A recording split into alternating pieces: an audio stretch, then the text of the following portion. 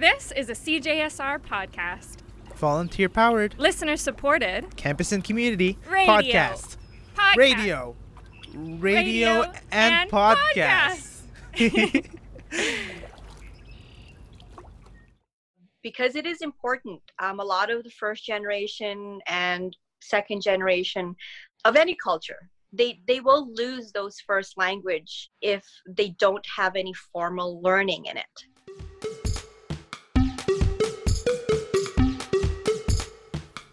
Hey Sophia, what's the Chismes? This is What's the Chismes, a show about Filipinx identity in Edmonton. Alright, I'm up. I'm Sophia Young, and the chismes I want to tell today is about learning the Filipino language in Alberta, specifically in Edmonton.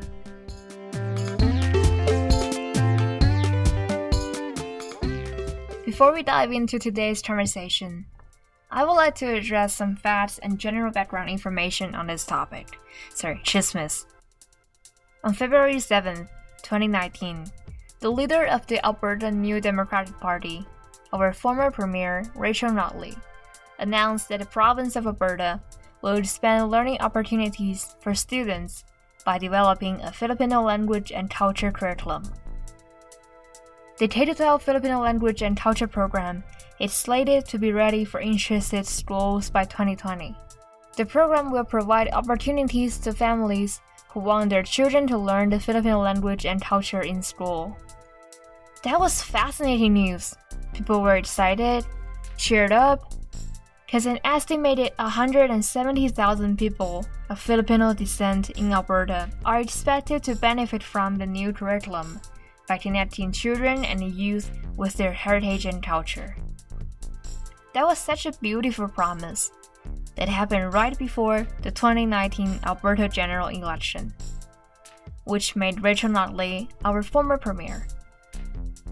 There were rumors going on in the Filipino community that the election result is going to affect the in-processing K-12 Filipino language curriculum, especially when the current provincial government followed through with one of their election promises to pause the provincial K-12 school curriculum rewrite last July.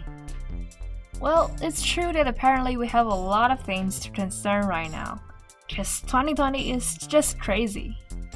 Yet still, people are looking forward to having this provincial Filipino language curriculum, which for many families, this is something they should already have. I had several questions when considering the topic of language learning in Alberta, or specifically in Edmonton, Alberta. I was looking for information on where do people learn the Filipino language before the province developing the K-12 curriculum. I know many friends of mine who grew up in Edmonton are monolingual, so I also want to help them discover the process of learning another language in their community. And most importantly, what are some of the obstacles on our way to adopt this K-12 Filipino language curriculum? With these questions, I had a conversation with Grace Aleton Isla, the program manager of Filipino Language and Culture School in Edmonton. As an outsider, I personally learned a lot of new things about the language learning programs in Edmonton's Filipino community. But it also might be hard to tell if it's just because I'm always excited about other people's storytelling. You'll find out.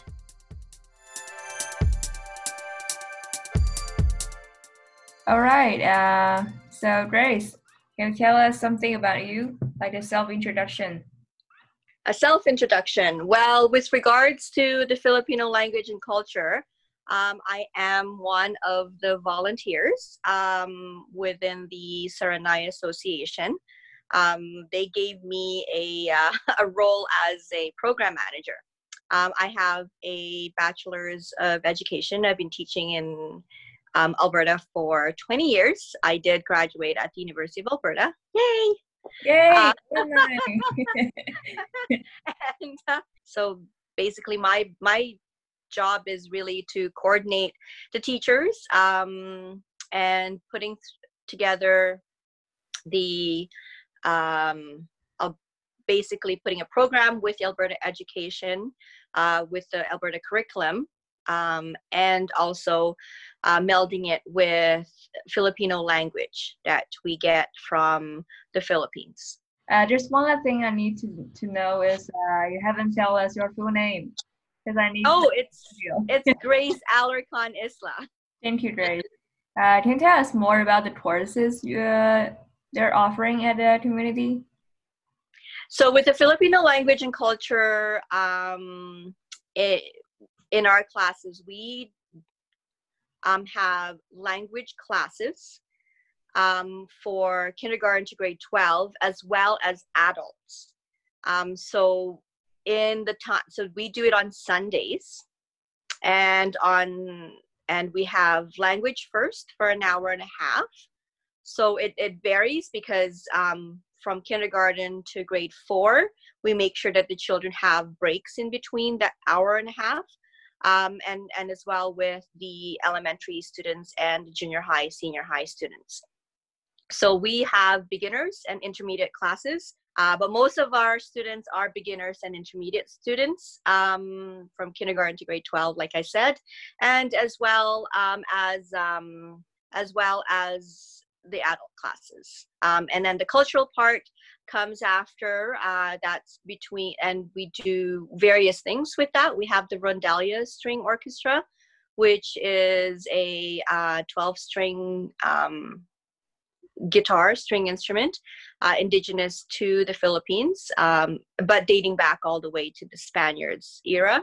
And then also the dances, of course, and the singing, the choral, for all ages. So we do it from the young ones, from preschoolers all the way to the seniors. Can you ask more about like the class size? Like how many people in one class usually? On average, so the younger they are, the smaller we have the class size. So the younger they are, so we did have a preschool grade 1 class this year, and we basically have like 6 kids in that class with 1 helper. And then also we have, and then as it goes up, so the elementary from grade 2 to 6, we would have an average of maybe 8 to 12 students in each class.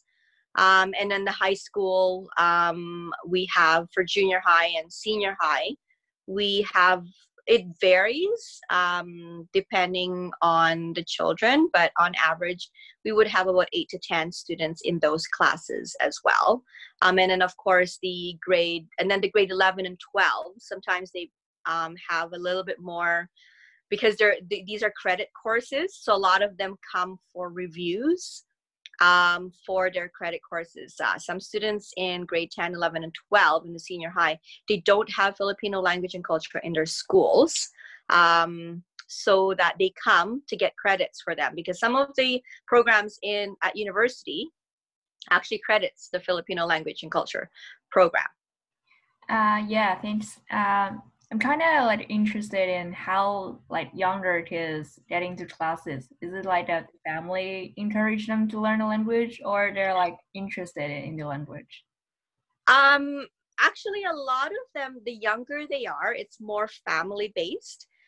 These are parents who understand that formal language learning is important in language acquisitions. So they do bring their children to our classes so that the formal learning occurs. So the younger they are, it's more family based. The older they are, they're more adept to coming because they need it for credit. Yeah, I think that makes sense. That's what I thought like before this interview. Can you tell me more about like the demographic group of the students? Like are they like mostly Filipino Canadians, or some of their family members are Filipino? Yeah, most of them, actually most of our demographics are from 2-parent cultures in their culture. So a lot of the parents, especially the Filipino parent, is more wanting to have their children keep that heritage. And they do understand that when you are in a culture within the learning is easier rather than learning it on your own, right? So you have to be immersed in the culture to be able to learn it. And secondary formal learning is important in language acquisition. So yes, we do have a lot of the demographics are, we do have a lot of mixed cultures in our classes. The adults ones are mostly Canadians, because they want to learn the culture so that they can relate to their spouse or their significant other, and then also as an extension, because some of them are like they have extended marriages. So when the children of their spouse comes here, they want to relate to them. It's very important for them with those cases, and also relating, because we have a lot of in the adult classes people who have in-laws coming and they want to bridge that gap to have cultural and also language, to be able to say simple words and to understand. Actually, the main goal of that adult class is, yes, to do conversational in Filipino language, but also the cultural aspect of it, and it extends the cultural understanding within that family unit.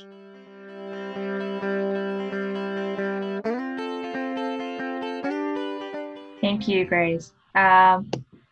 Another question I have is about the K-12 Filipino curriculum in Alberta that is still under developing. How much do you know about this curriculum plan? Well, the Alberta Filipino curriculum was actually established in 1983 and started in Edmonton. And then it was collaborated with a teacher from Calgary, and her name was Aurora Dacanay. Calgary never started their curriculum.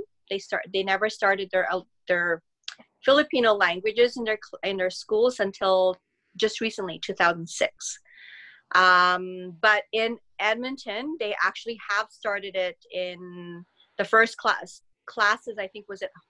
I believe in Holy Trinity High School, and that's how it became and evolved into accredited courses for grade 10, from grade 10 to 12, and then the grade 4 to grade 9 curriculum then was developed under the general languages in Alberta with the Alberta curriculum, and then it is used now in several Catholic schools, elementary Catholic schools.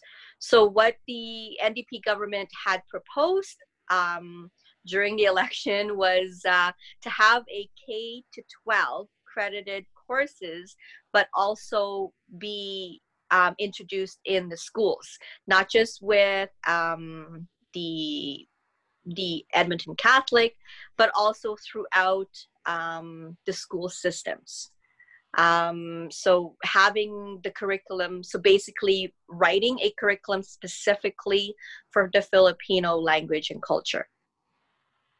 But we don't know with the new UCP cuts in education if this is still going to be pursued per se. We're hoping it will be, just because we're in Alberta, we're the third largest, Filipinos are the third largest in demographics. So we're going after, of course, COVID.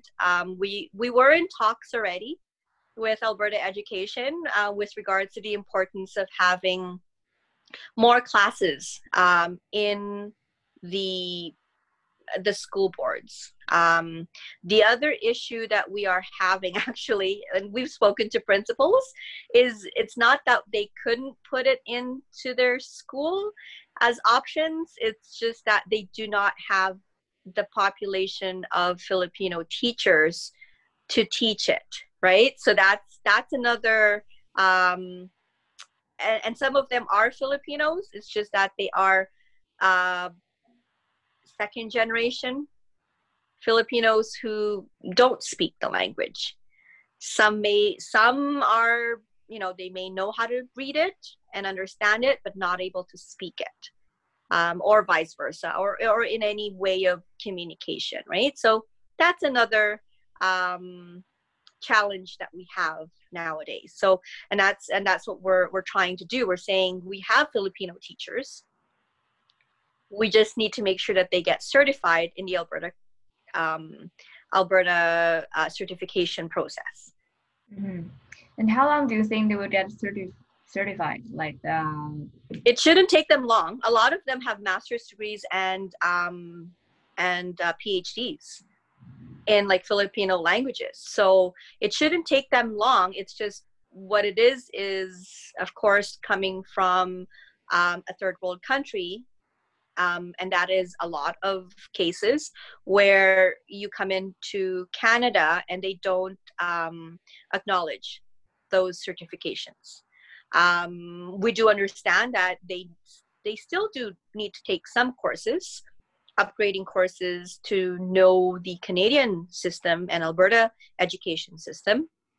But those courses shouldn't take them a full year even. Like I believe to get certified, either Alberta Education will look at their certification and say, yeah, we can certify you interim.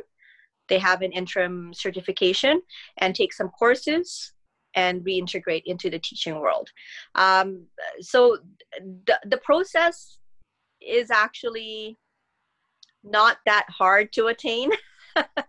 Of course, to take those courses, you need to make sure you're taking full time, and some of them do take courses, one course at a time, audit courses and credit courses through different universities that have those portals, and they do get those additional courses in, and then they hand those requirements, I guess.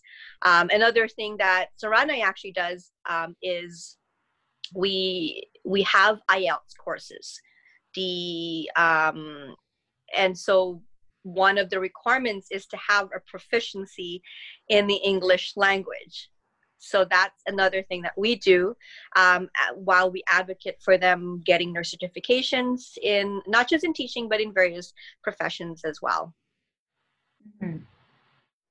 What our goal is with the Filipino language and culture is that we want the curriculum established in Alberta because it is important. A lot of the first generation and second generation of any culture, they will lose those first language if they don't have any formal learning in it. So we're just wanting to advocate that even I think at the university level, they are finding that a lot of them have identity issues with regards to their cultural identity, because some of them, I may look like I'm Filipino, but I can't speak it.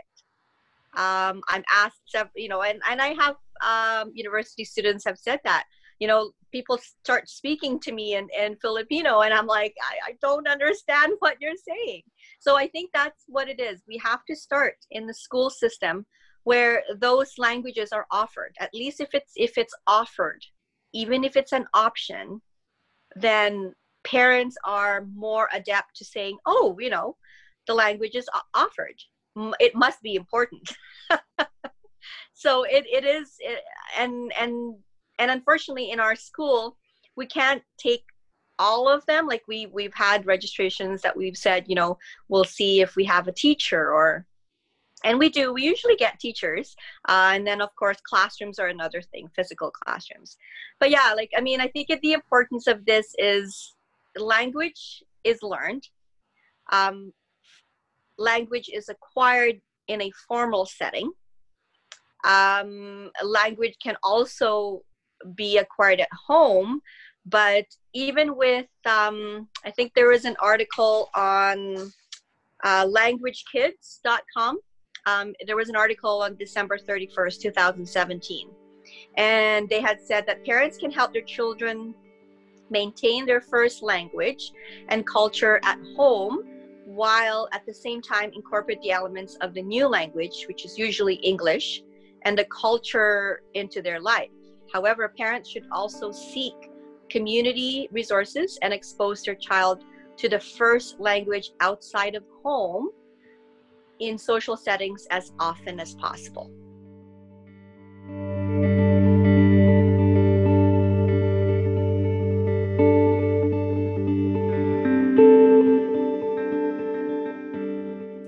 There are some notes that might help you understand the whole conversation, because I'm aware that some of the terms we use might not be that common for those who don't study other languages.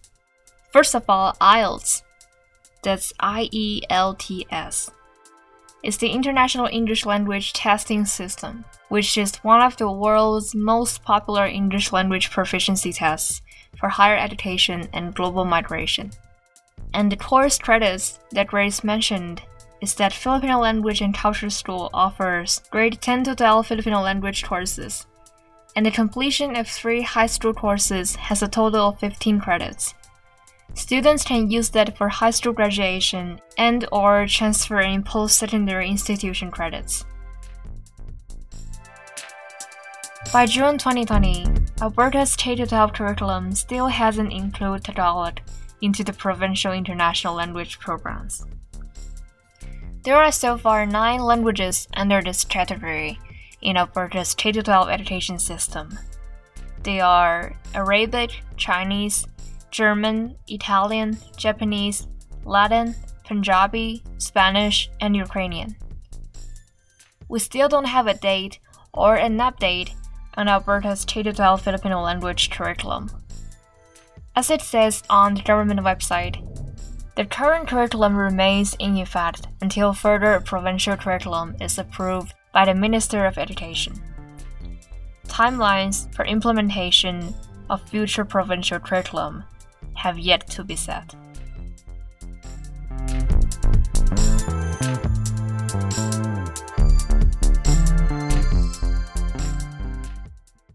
Do I know Tagalog? First, my name is Sherry Island. Do I know Tagalog? I know a couple of words that I've learned just growing up with my dad and my grandma. Would I want to learn?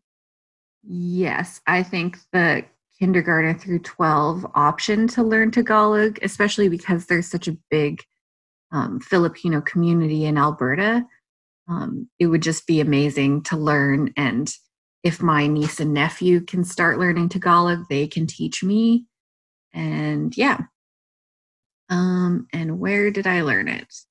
So I only know a few words that my grandma and my dad have said throughout the years. And then we also, my sister and I, every once in a while will ask my dad how to say something, just like common phrases that we would say.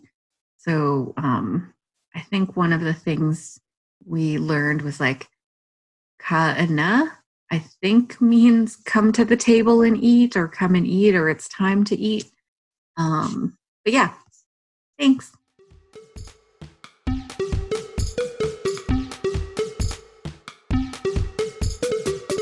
What's the Chismis is a production of CJSR 88.5 FM in Edmonton, on Treaty States territory. Today's episode was produced by me, Sophia Young, with help from Jenna Rose. Thanks to Sherry Island and Grace Ellerton Isla for speaking with us. You can find all our episodes on Apple Podcasts, Spotify, Pocket Casts, and on our website, what'stthechismis.transistor.fm. You can find us on Facebook as What's the Chismis CJSR and on Instagram at What's the Chismis. That's TSISMIS. You can also email us at what'stthechismis@cjsr.com. Thank you so much for listening. Salamat!